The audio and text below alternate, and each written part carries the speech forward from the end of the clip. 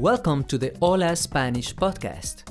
In this episode, you will get to listen to more examples using the imperfect past. En este episodio podrás escuchar más ejemplos que usan el pasado o pretérito imperfecto. If you feel you need a little help with this tense, sign up for Intermediate Level 3 at holaspanishcenter.com.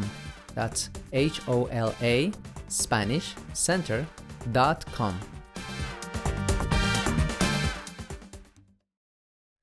¿Dónde naciste exactamente?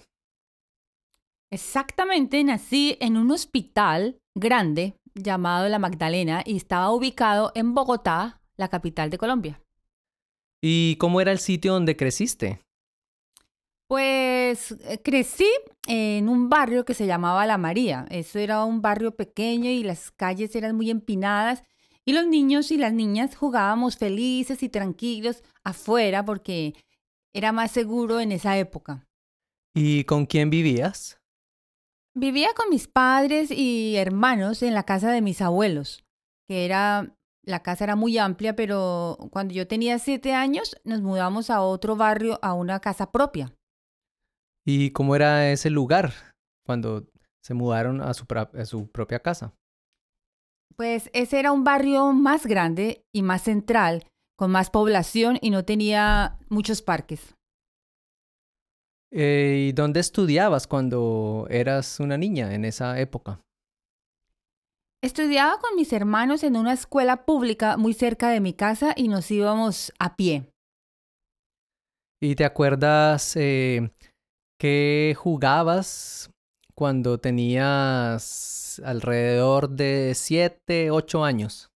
Jugaba con mis amiguitas a la golosa, saltábamos también la cuerda, jugábamos a la lleva, a las escondidas y era muy divertido.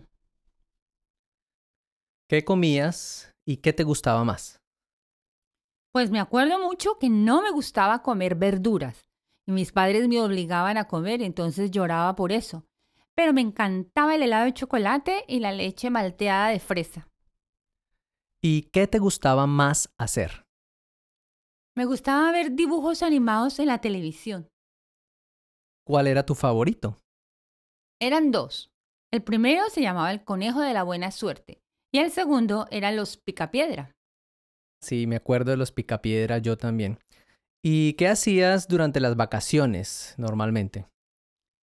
A veces nos íbamos en tren a un pueblo pequeño donde habían aguas termales y otras veces nos íbamos en el carro grande de mi papá a cualquier pueblo cercano donde hacía más calorcito para poder nadar en un río o en una piscina. ¿Y tenías mascotas? Sí, teníamos 2 gatos, 2 perros, una tortuga y una pareja de canarios.